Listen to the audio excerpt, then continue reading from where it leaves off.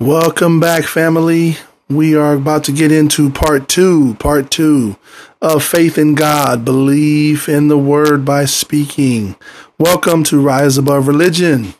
This is Stephen Newton, and I want to tell you that the first teaching, I pray it blessed you. I know it blessed me to just teach it, and it blessed me as well to just look at it myself and, make sure that I too am applying the very thing that the Lord is using me to teach. But that first teaching, wow, some revelation came out of there. If you have not listened to it, please do. It's going to bless your life tremendously. And so let's get started. And to clarify, I did at the end of the last teaching mention the scripture, and that was found where I originally said Mark 11, where it says, have faith in God. So let's go on, and I'm going to go ahead and pray us in. And as always, I encourage you, make sure you have a Bible with you. This is a Bible teaching app and podcast. And bottom line is, I want you to check me out. I don't want you to just take my word for it. Take the Lord at His word. And we're going to go through this, whatever translation you have, totally up to you.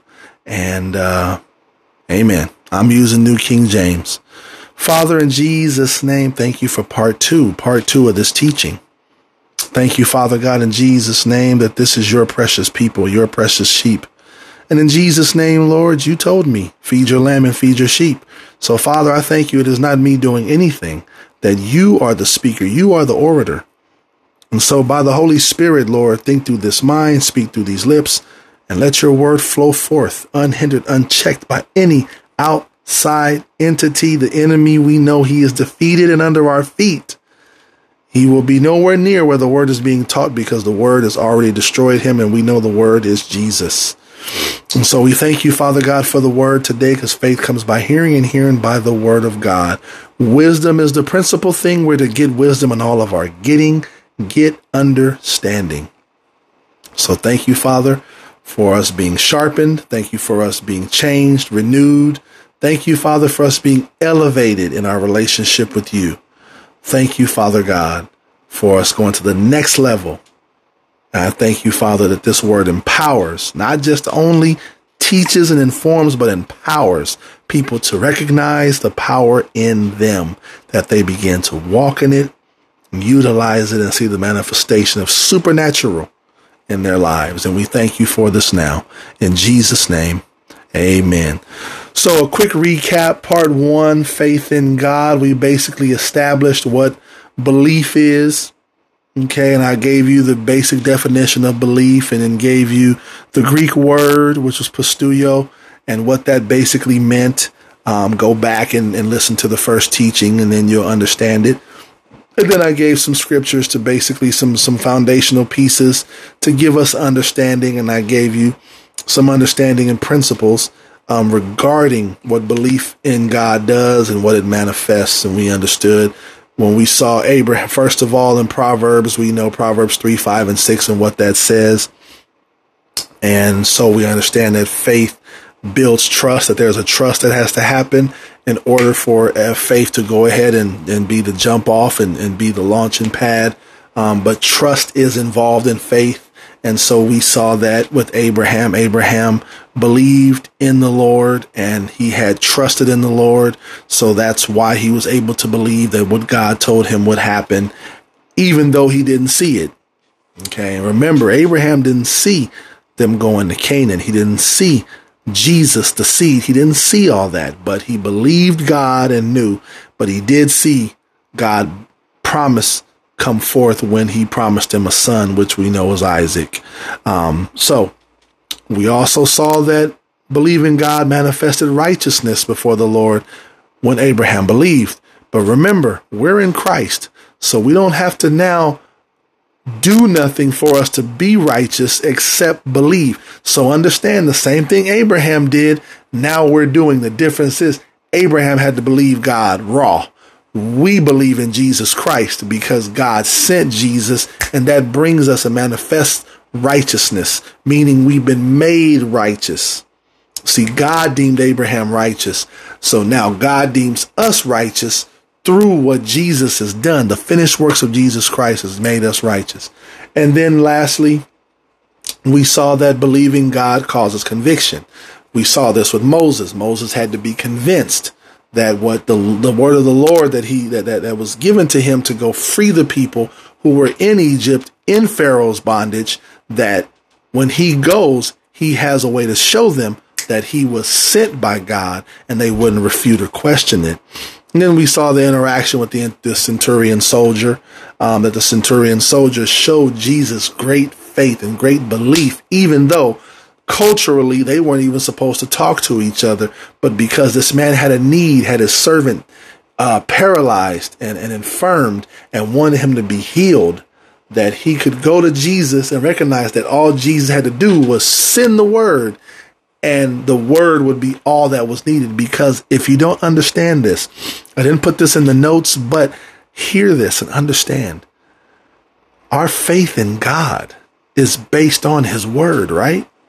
Okay. He is the word, as John told us. So the reason why the centurion soldier could tell him to speak a word and he could then talk about authority is because the authority wasn't in the title Jesus carried. Lord didn't give Jesus power. Lord didn't give Jesus authority. It was just Lord just gave an understanding that he is an authority. But the authority came in the word, because that word could only come from the authority, which was God who sent him. So even though to us we know him as Lord and as that authority, that supreme authority, the authority is more because of the word, not because of the title. Do you understand? So don't think that it had nothing to do with the position that Jesus is holding or the centurion soldier is holding. That's why he said, I'm not worthy for you to come into my home, because of our cultural differences and because of who you are as a Jew, but also because all you got to do, because I understand authority. I say to one, go, and he go. I say to another one, come, and he comes. And I too am under authority. All you got to do is speak the word, send the word. That word is all I need to hear. That word is all that needs to be spoken, and that will rise that man up. And we saw that Jesus marveled at this, and we saw that the man was healed. And so that was an understanding of what faith in God looks like. And so when we go to Mark 11, where Jesus basically says, have faith in God. Okay. And then he goes, matter of fact, I'm already here. I'm going to read this, and then we're going to get into belief in the word. Jesus answered and said to him, have faith in God. Have faith in God. So have faith. Well, we know what we know. Faith is belief, and we know that in order to have that, there has to be a trust. So God had to do something to gain their trust for them to believe. And then in their belief, that is how this relationship was forged and how the manifestation of what God said came to pass. We now over in the New Testament, praise God, our faith is in the finished works of Jesus Christ.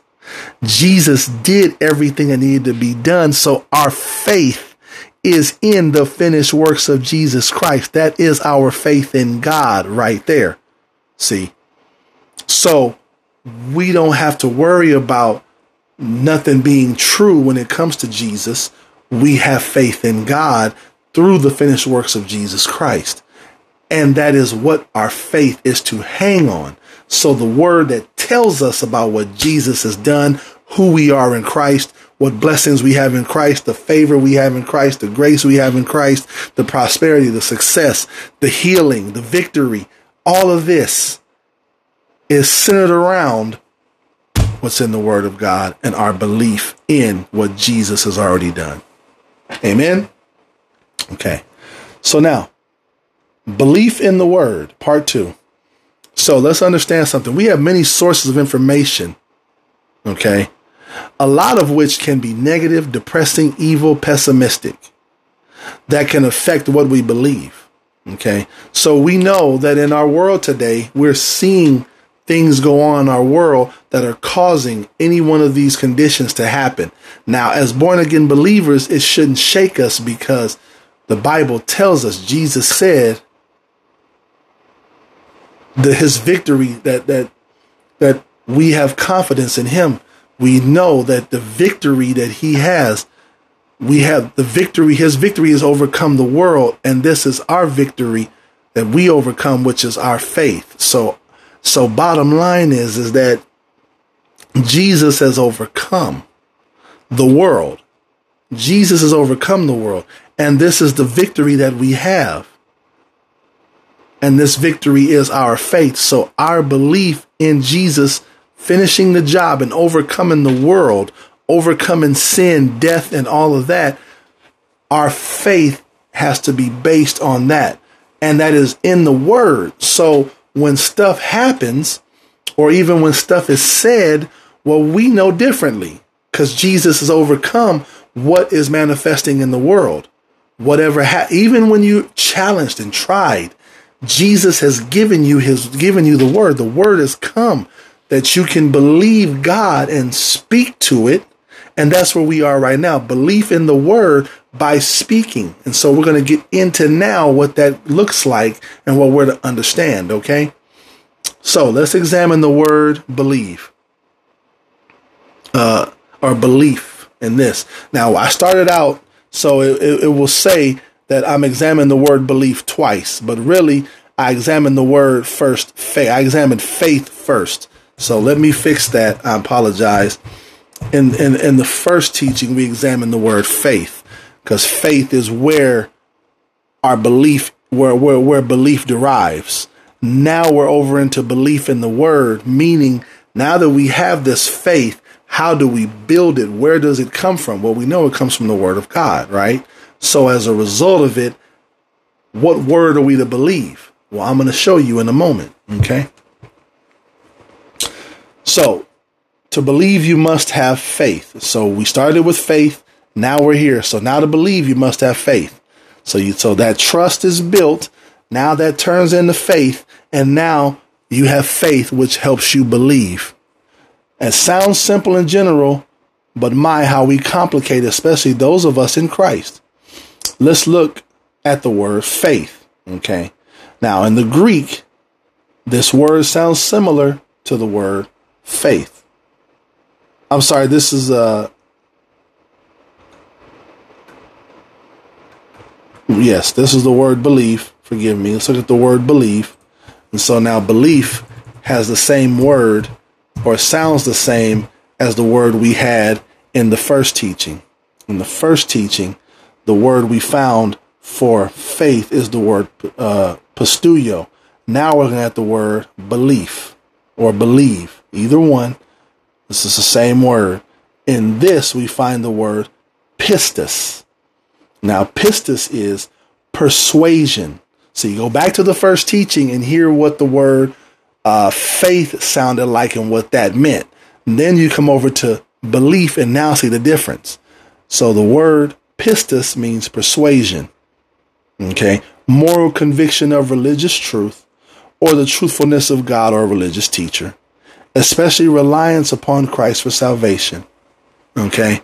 So it also says truth itself, assurance, belief, faith, fidelity. See, faith comes here in this word belief in the Greek word. Now let's get to the bottom of belief in the word of God. Okay. Let's go to Galatians chapter 1. This is one of the most, it's a very powerful scripture that Paul the apostle gives us. He's in the dealing with the church of Galatia. And I'll give you the quick context. The church of Galatia was converted to Christianity, and they're new believers. And what happened was you had this group going around during that time called Judaizers. The Judaizers were these people who were saying that, well, you can believe in this Jesus, but you still got to do the law. So they were bringing forth this other gospel, and they were infiltrating and coming in amongst believers. They were trying to hide themselves in the group, acting like they were believers, but they really weren't. They were opposite. They were now trying to destroy the doctrine of the gospel, the grace gospel of Jesus Christ. Okay. And this is how they were doing it. So Galatians chapter 1, starting at verse number 6. Paul says, I marvel that you are turning away so soon from him, capital H, which is Jesus, who called you in the grace of Christ to a different gospel. So to the grace of Christ. Now, I would love to go into that, and I have a teaching on it, and please bear with me. That teaching is coming soon. I marvel that you are turning away so soon from him who called you in the grace of Christ to a different gospel. Verse 7, which is not another, but there are some who troubled you and want to pervert the gospel of Christ. I'm going to continue on. But even if we or an angel from heaven preach any other gospel than what we preach to you, let him be accursed. As we have said before, now I say again, if anyone preaches any other gospel to you than what you have received, let him be accursed. So Paul is sending us down this road to understand what is taking place. And see, this is why it's important for you, man or woman of God. Know your word, know the Bible, and not based according to what your mind wants to tell you the Bible is saying, but based on the way the Holy Spirit originally wrote it. Because that is how you can then be able to apply the word to your life and see the manifestation of the promises of God. The supernatural will take place in your life. It's not going to happen no other way. I'm telling you from experience. Because of religion, we are caught up believing that just as they did. So understand, this same spirit was going on then and has permeated itself in the church as of late, causing people to believe that they still got to do this law-based stuff in order for the word of God to manifest the promise that it already is supposed to. The promise has already been done. Jesus made sure of that. All we have to do is believe, obey, and speak. That's what I said in the first teaching. And when I mean obey, I don't mean simply it's your performance. Take yourself out of the equation. Man, woman, please. What I'm telling you is you are of no reputation. It is Christ working in you. It is the anointed one in his anointing. And it is along as with the helper of the Holy Spirit that is making sure that the manifestation of the word is coming forth. So you are a witness to Jesus, and people will come to Jesus through the working of the word in your life. And so I want to make sure we're not confused when it comes to this idea that it's something you were going to do to make God do something. No, it's not. You can't make God do nothing. He's done everything he's going to do. Now you, through belief, obedience, and speaking of the word, will see the manifestation work in your life. That's how this thing works. That doesn't make you little God, so cut it out. That doesn't make you nothing. And I know you guys think I'm putting, no. It's not a come down or anything like that. This is for you to understand. Stop seeking your own vitality by making it seem like you can go tell someone, well, I did this and God did that. No. When you are truly walking in this thing and the stuff is really supernaturally happening, people are going to ask you, and all you can do is point up. All you can do is point to the word. Well, it's because I believe the truth. I believe Jesus. I believe in the word. And so I'm living it out. And so it's not something I'm doing special. I'm not so special and doing something special. It is what he already prescribed, and I believe it and I'm following it. So as a result of it, here's what's happening in my life. God's eternal promises are manifesting so that it would do what it's doing here, drawing you to him. Praise God. So Paul wanted us to understand that there's only one gospel, one word that we're to believe in. That is the grace gospel of Jesus Christ. There is nothing else. It is Jesus plus nothing. Okay. So when you're dealing and challenged with something in your life or facing something, you can come right over here to the word of God, and God will put a word in your spirit, in your heart, that will renew your mind to what you see. And then you'll begin to speak it and walk in it. And then the manifestation of God's glory will come. And then you have a testimony now. Praise God. Let's go over to Isaiah 55. I don't want to stay there because I could live in this text right here. I could live here because it points right to the apathy in Christianity today. But I'm going to stop because I can go. Let's go to Isaiah 55 and let's see what brother Isaiah has to tell us about some of this good stuff here. Hallelujah. I hope this is blessing you. Okay. So when it comes to the word, and the reason why this is important is because we have to first understand the origin of the word. And I covered some of this in teaching number 1, the origin of the word, the origin. But I'm going to get more in depth with it now. The origin of the word. I was talking about faith there. Yes. Okay. Now we're over into believing in the word. And the bottom line is the origin is God. So if it's his word, then it's incumbent upon me and you to know what he says in his word and how we're supposed to live it out according to his will and purpose for our lives. Right? Verse 8 of Isaiah 55. Excuse me.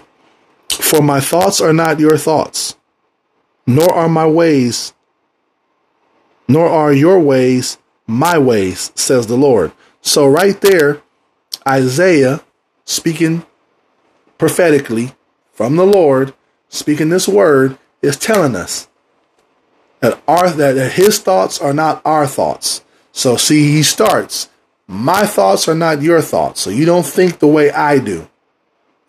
What's in your mind isn't the same thing in mine. And then he flips it, nor are your ways. So how you live, the things you do, your belief system are mine. For as the heavens are higher than the earth. So we know that because heaven is above the earth. So are my ways higher than your ways, and my thoughts higher than your thoughts. So right there, Isaiah is pointing to, when it comes to our belief in the word, we have a deficiency. Our deficiency, first of all, is the fact that we don't have the same mindset as God, nor do we have the same belief system as he does. Meaning how we live and what we do, it isn't the same as his. Because it's got evil in it, because it's tainted. See, it's tainted because of the fall. So see, now we have to come into understanding what his word is and what his word is meant for, that we can now live it. See, it's not about, well, I'm a Christian and I'm supposed to live this word, and this word is supposed to do something for me. The word was not created for you to do something. The word has a purpose, and it's God's purpose, not yours. And the reason why the Lord has me on this is because this is where, again, the apathy in Christianity is. This is where the lack of true teaching comes from, and really get into the people. Because when the people realize, first of all, let me give you something basic. You couldn't save yourself. So if there was nothing you could do to save yourself from the sin and damnation and the judgment that was coming your way prior to salvation, why would you now come into salvation thinking you can do something to now have this supernatural come forth, or to have these promises come forth, or to see God's manifestation and will happen in your life independent of him? It's not going to happen. Or even better, independent of his word. The word is all you need, coupled with the Holy Spirit. Jesus is Lord. So I hope you understand what I'm saying. I hope you understand what the Lord is telling us here. So we understand we have a deficiency. And in this contrast of the distance between heaven and earth, God is showing us how far apart we are from him. Godly, thank you for the revelation. Woo! I feel the power of God in this room. Telling you, God is telling us how far apart we are prior to Jesus coming. And this was Old Testament scripture. So this was back then. He telling his people then, telling Israel, this is how far apart from me you really are. And that hasn't changed. The difference now is the gap has been narrowed because of what Jesus has done. But we still got to realize that now we have to take this word and we have to make it alive. Because it already is living. It already is alive. But it has to come off the page here. It has to jump out of here into us. And then we believe, obey, and speak. So that way the manifestation comes forth in the natural. Praise God Almighty. Verse 10. For as the rain comes down and the snow from heaven and do not return there. So look at what Isaiah is showing us. The natural order of things. Here's rain that comes and snow that falls, okay, and doesn't return back to where it came from. So it comes down from heaven, right? Okay, and doesn't go back. But it waters the earth. So bottom line is what God is telling you, that his ways, his thought has a purpose. His word has a purpose, similar to the rain and the snow. It comes down and doesn't go back. Right? It doesn't go back. It waters the earth. So, and make it bring forth and bud, that it may give seed to the sower and bread to the eater, which we hear over in 2 Corinthians chapter 9. Now that's something different, but this is where that scripture comes from. Verse 11. So shall my word be that goes forth from my mouth. So Isaiah, God through Isaiah, shows us the disparity of us between him and God, between us and him in thought and in action and lifestyle. And then he shows us the natural order of what he did when he created everything, when he spoke. That he spoke the rain and the snow to fall from heaven, and it doesn't come back, but it stays here to water the earth and then to cause it to bring forth bud, and that it gives seed to the sower and bread to the eater. So the rain and the snow is doing what it's supposed to because God's word spoke it in existence. So now our belief in the word can be based upon that illustration and this next comment, and this next revelation. So shall my word be that goes forth from my mouth. So the word that has come out of God's mouth from Genesis to Revelation will do the very same thing for you it did for the earth when he told the rain and snow what it was going to do.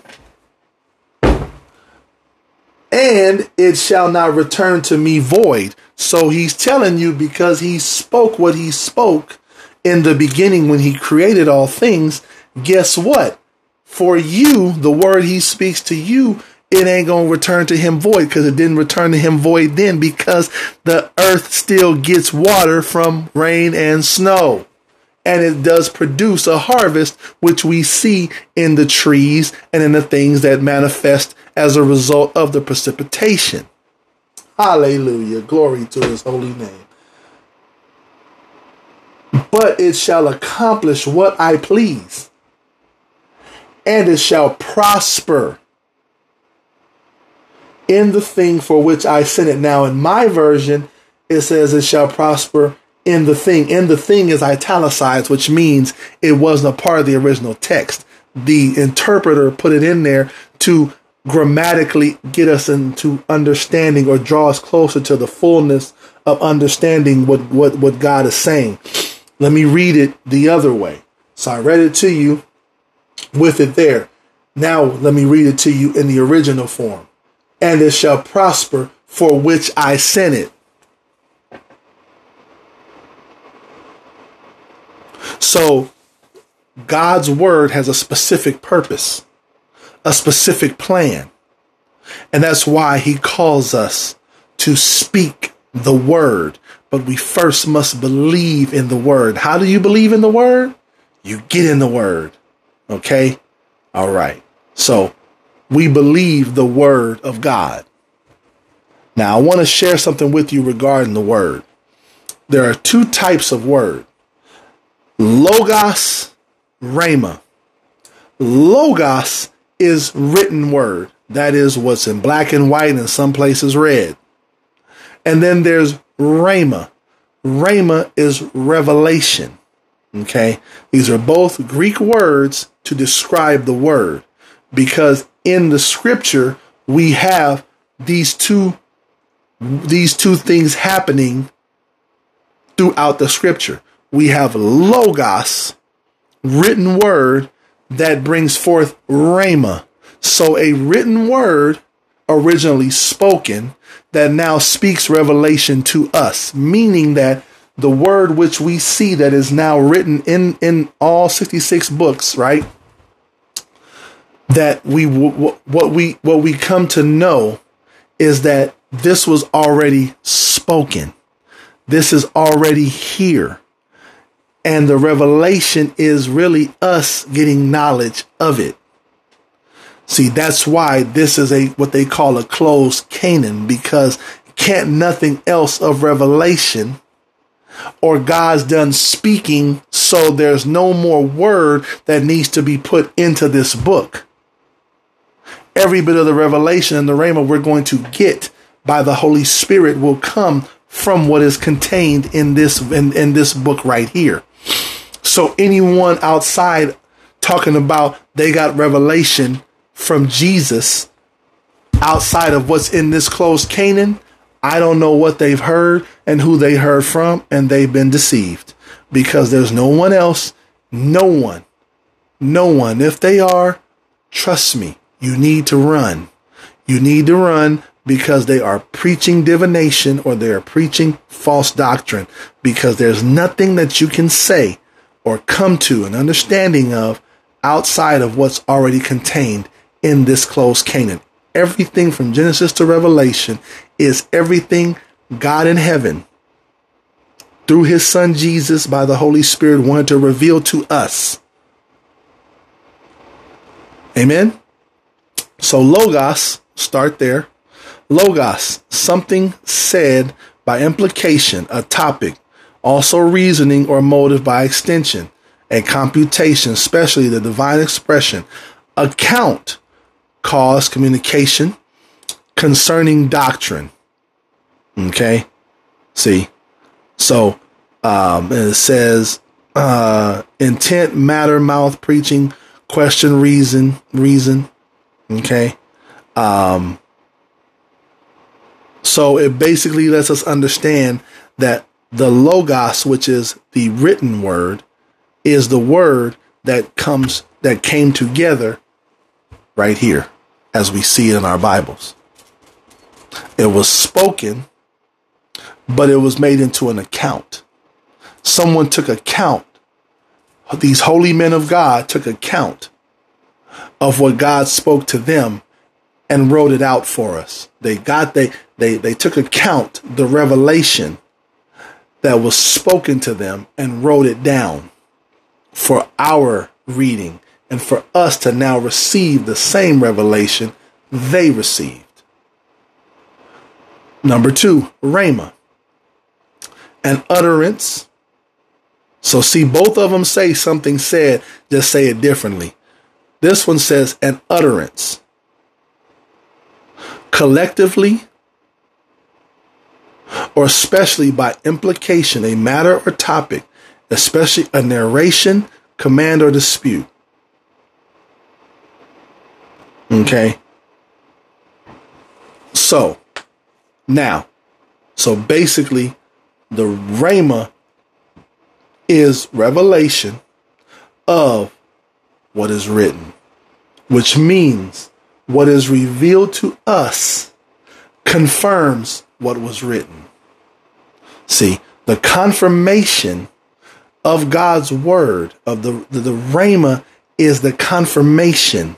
See, you receiving the revelation So you're able to believe. When you get revelation of the word, it is confirmation of what God originally spoke and made an account that you now have been made aware of and now can live out and speak out, because you now have what you need in understanding to now but to bring forth God's promise. And perform, again, it's not about what you do, it's what he's already done. So when you get the revelation of each and every single scripture, line upon line, precept upon precept, you come to an understanding with God. You now are coming in agreement and lining yourself up with no longer deficient, no longer this separation between you and God in thought and in ways, because now you now have read or studied the Logos, the written word, and through the study of the Logos, God, by the Holy Spirit, is giving you Rhema, revelation from above on how to live it, on how to walk in it, how to bring forth his purpose and promise for your life. I hope that helped. Amen. Let's go over to John chapter 1. John chapter 1. I believe we're doing good on time. Let me see where we are, because I have a lot of scriptures here. We might make it. Let's see. St. John chapter 1. St. John chapter 1. Verses 1 through 3 and 14. Okay. And what is this? This is basically, I went to the Old Testament so you can get a picture of how, of what that really, there really is no difference. The difference now is just Jesus came.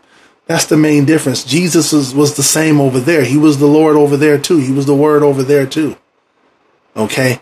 But he wasn't for that time. He was for us. He was for us. So even though he was over there, he was for us.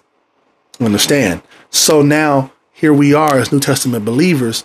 We have to understand what we need to know about the word, and that the word is relevant for us from Genesis to Revelation, even if we don't want to understand. Bottom line is, you want to go to the Old Testament and read it, because it is for your learning, that through patience and comfort of the scriptures we would have hope. That's Romans 15:4. That's what the whole purpose of the Old Testament is to show us God's will back then. Now we're in God's will for now, the New Testament, the new covenant. Okay.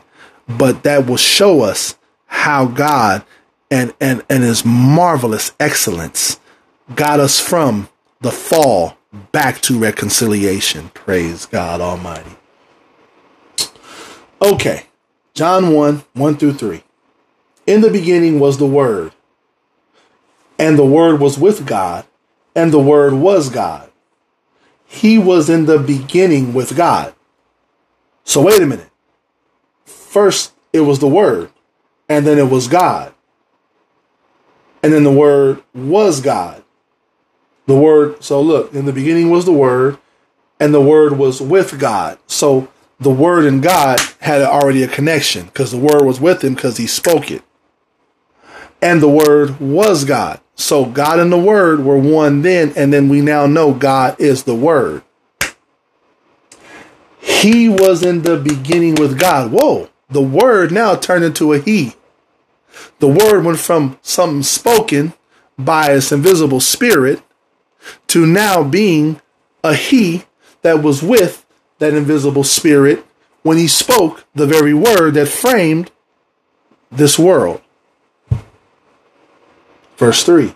All things were made through him, and without him nothing was made that was made. So I don't care what you hear. I don't care what people say. I don't care. No one can take credit for nothing of what you see other than God, Jesus, the Holy Spirit, because they were all there when God spoke the word and spoke every bit of life into existence. Verse 14. And the Word became flesh. Oh, well, there's our He. So our He was Jesus, because Jesus is who became flesh and dwelt among us. And we beheld something. We beheld His glory. Whose glory? God's glory. The glory as of the only begotten of the Father, full of grace and truth. So understand something. This is a side note. When you see Jesus, Jesus is full of grace and truth. Not one or the other. He has both. Praise the Lord. Okay. That's a side note. That's for another time. You'll get it later. But let's look at this. So Jesus is the Word of God. So our belief in the Word is Jesus. Jesus, the finished works of Jesus, the grace gospel of Jesus Christ. Hallelujah. Amen. So when you're sitting here saying, oh, man of God, I'm hearing what you're saying, but how do I deal with depression? Well, Jesus delivered you from depression. So if you're still depressed, you don't believe in what the finished works of Jesus Christ. And that could clearly mean you need more word. You need to get in the word more. You need to get to know God more and know that God is your deliverer. God is your healer. He is Jehovah Rapha. See, Jehovah Rapha, folks, isn't only just the healer of physical sickness. He's also the healer of spiritual sickness, mental sickness as well. See, depression shouldn't have you. Anxiety shouldn't have you. Fear shouldn't have you, because fear we know is a spirit. So is anxiety. So is depression. But these things are also dealt with in our soul. The soul covers the mind, will, and emotions. So if your emotions have not been put in check to the Word of God, then yes, you will be sitting here depressed when things aren't going a certain way, or when an emotional attachment is, or an emotional thing isn't fulfilled. Something that that's tied to your life emotionally isn't fulfilled. Like, let's say people. Let's say you're emotionally attached to people, meaning you don't want to be a loner. You love being around people, but you don't have people to be around, so you're depressed. Well, that shouldn't be a reason to be depressed, because the reality is that you have God. So you're not alone. You're never alone. You've got Jesus. You've got Christ. You got the Spirit of God on the inside of you. So you're never alone. See? So there's no reason to be depressed about you not having or gathering around a bunch of people. And I'll say this, if you're gathering around a bunch of people, then maybe the people who you want to gather around are people that God don't want you to gather around.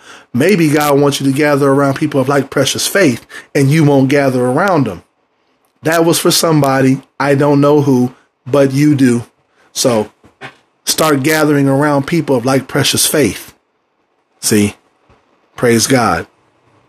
So when it comes to whatever you're challenged with, you got to believe in the word regarding that challenge, and you got to speak to it. If you don't, it's going to stay. And the enemy is going to just pitch a tent, put some chairs up, light a campfire, and fry some s'mores, roast some s'mores, because you're not doing what the word says. See?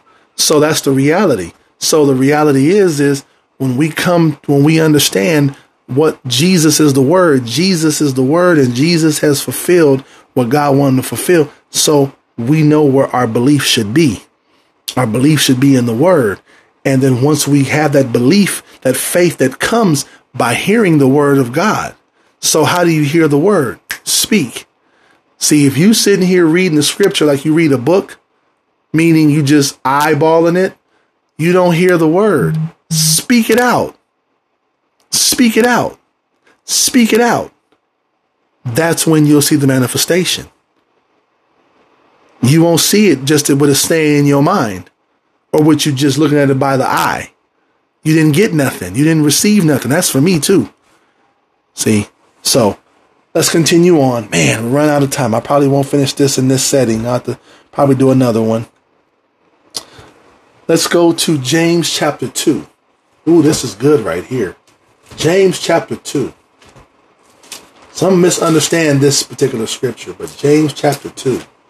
He really hits home on this one. Okay.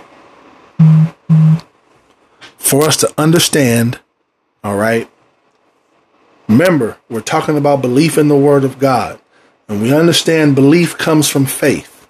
Our faith in God is where we get belief, and then we get in the Word, and then the Word strengthens that belief, that faith, even more. Because when we see the Word and the Word is revealed to us, the Rhema, we get in the Logos, and then we get Rhema from it, revelation, and then we begin to speak it out and live it out, right? That's when our faith continues to build.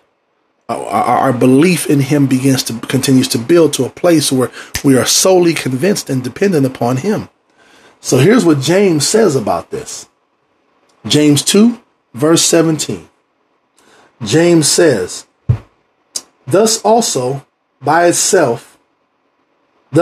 faith by itself, if it does not have works, is dead. Now let me stop, because you're going to say, man of God, you told us in the first one we're not works. Now, I did, and I meant it. When we talk about works, James is not referring to physical works in terms of working the law, or again, that this for that type relationship with God. Faith without works is faith without working God's word.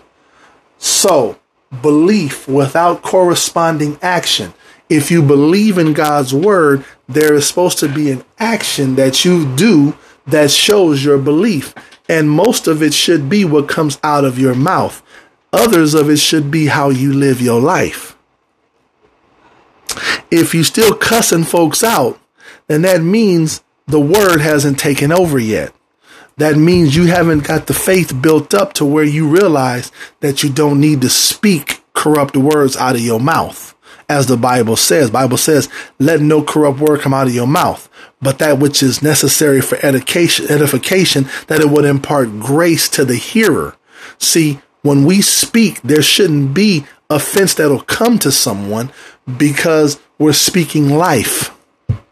Even when we're speaking truth. Now, if we speak truth and it offends someone, then chances are they are in deception, or there's something that is not right within them that God is dealing with, and the truth came to them and it exposed it. Now, whether they choose to now take the truth and let it work in them and fix it is not up to you. That's between them and God. But that's an indication. So when we talk about works, we're not talking about law works. We're talking about our faith working according to what we believe. Our faith working according to what's written in the Word of God. That's what we're talking about.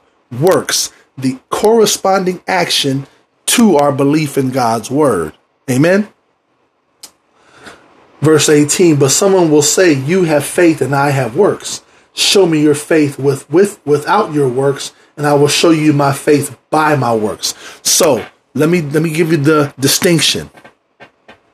Here's the example. Here's two people, both in faith. Here's the guy on the left that says, I need a job, but doesn't get in his prayer closet, doesn't believe God, and doesn't be led of the Holy Spirit to go wherever he needs to go get employment. Here's this guy to my right that says, over on the other side, that says, okay, I believe that God is my source. He is Jehovah Jireh. He has supplied all of my need according to riches and glory by Christ Jesus. So as a result of it, I'm going to now let him lead me by the Holy Spirit on where I need to go to work, where he wants me to work, where I can minister and be a blessing to this organization. And then by then, that man should be getting up, showering, grooming himself, getting himself clean, and hitting the pavement and out there doing what he got to do. See, but that's not works, people. that is working faith, that is working the word. That's what we're supposed to do. That's not this whole works of the law type deal. This whole do this so God will do that. God's done it. Now you are the one working your belief in the finished works of Jesus Christ by simply walking out and obeying the scripture and speaking destiny. It's simple, but we complicate it. Let's continue. Verse 19. You believe that there is one God. You do well. Even the demons believe and tremble. So look at what he did. James basically was condescending here. He said, you believe there's one God. Good. You're doing well. You're on the right track. But still, that's not dealing with this faith and work situation, because even the demons believe that there's one God and tremble. But do you want to know, O foolish man? But do you want to know? See, now understand something in Scripture. You'll see these men of God. Paul is notorious for it. They'll ask a question. You're thinking it's rhetorical, meaning there is some other way to answer. No, the question has an answer. The reason the question is raised is because it's tapping into you to see, do you want the answer to the question? Or do you know what the answer to the question is? Okay, that's just a side note. You do well. Even the demons believe and tremble. But do you want to know, O foolish man, that faith without works is dead? Okay, so we see this in action in the Old Testament. Go with Genesis very quickly. Genesis. Oh, I wanted to get to Hebrews because, man, that's some powerful stuff there. Won't be in this one. It'll probably be in the next one after this. Genesis 22. Genesis 22. Okay. And I'm going to read verse 1 through 14. Now it came to pass after these things that God tested Abraham. Now, don't dare think that God is sitting here. God tests our faith, because the Bible does say that we should test ourselves to see if we are in faith.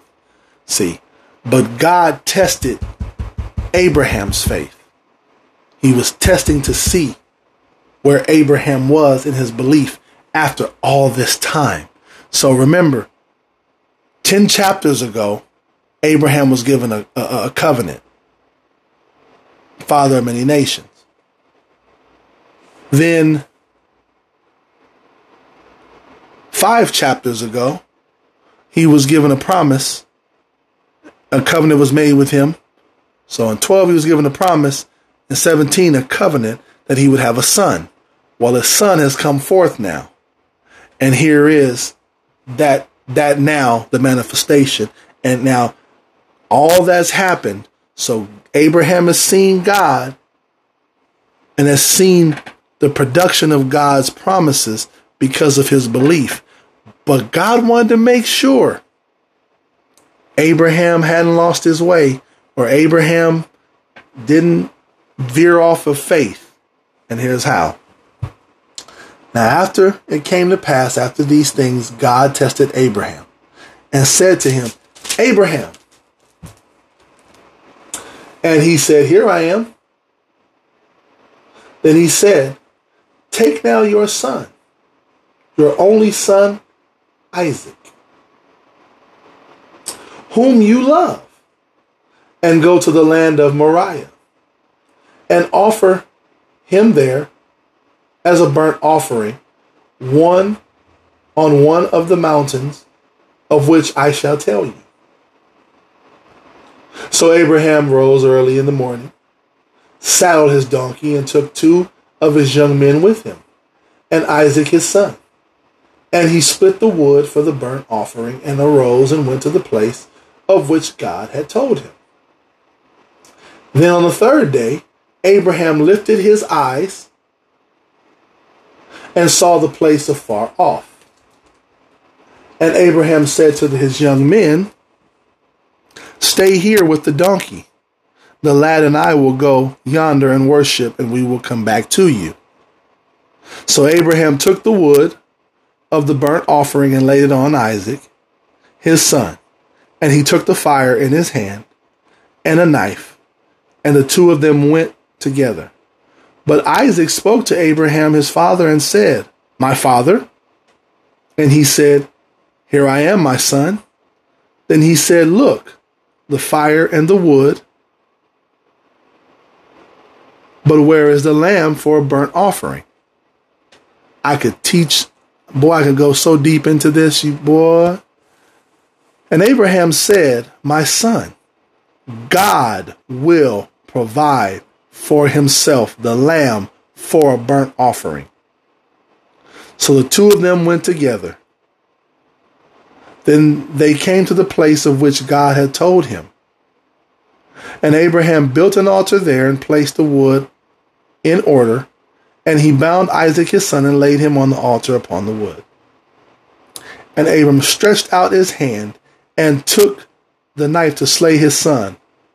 But the angel of the Lord called to him from heaven and said, "Abraham, Abraham."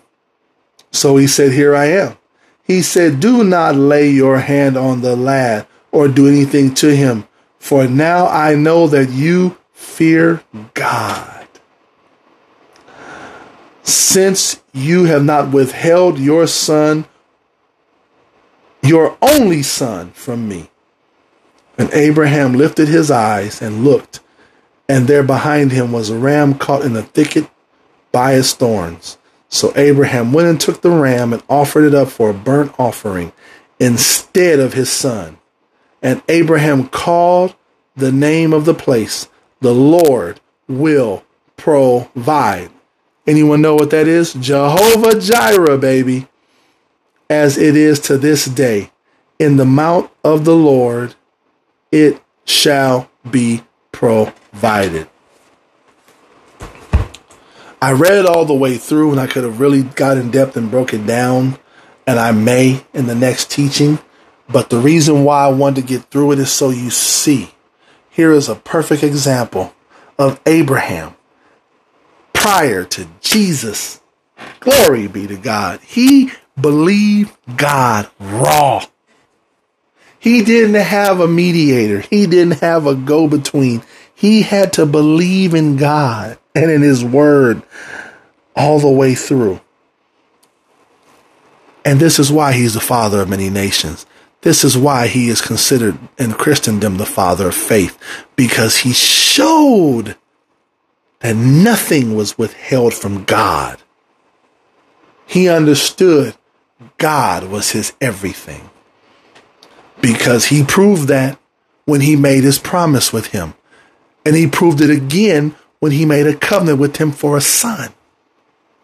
So God had to show and make sure that Abraham wouldn't keep nothing from him. Let me ask you, where are you in your faith? And remember, you have a mediator.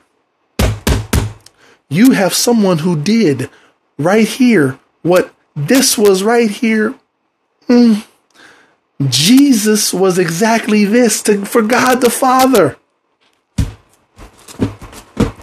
We got a picture in the Old Testament of the crucifixion, or the sacrificial lamb, if you will, through this scenario here. The difference is it was an altar versus a cross.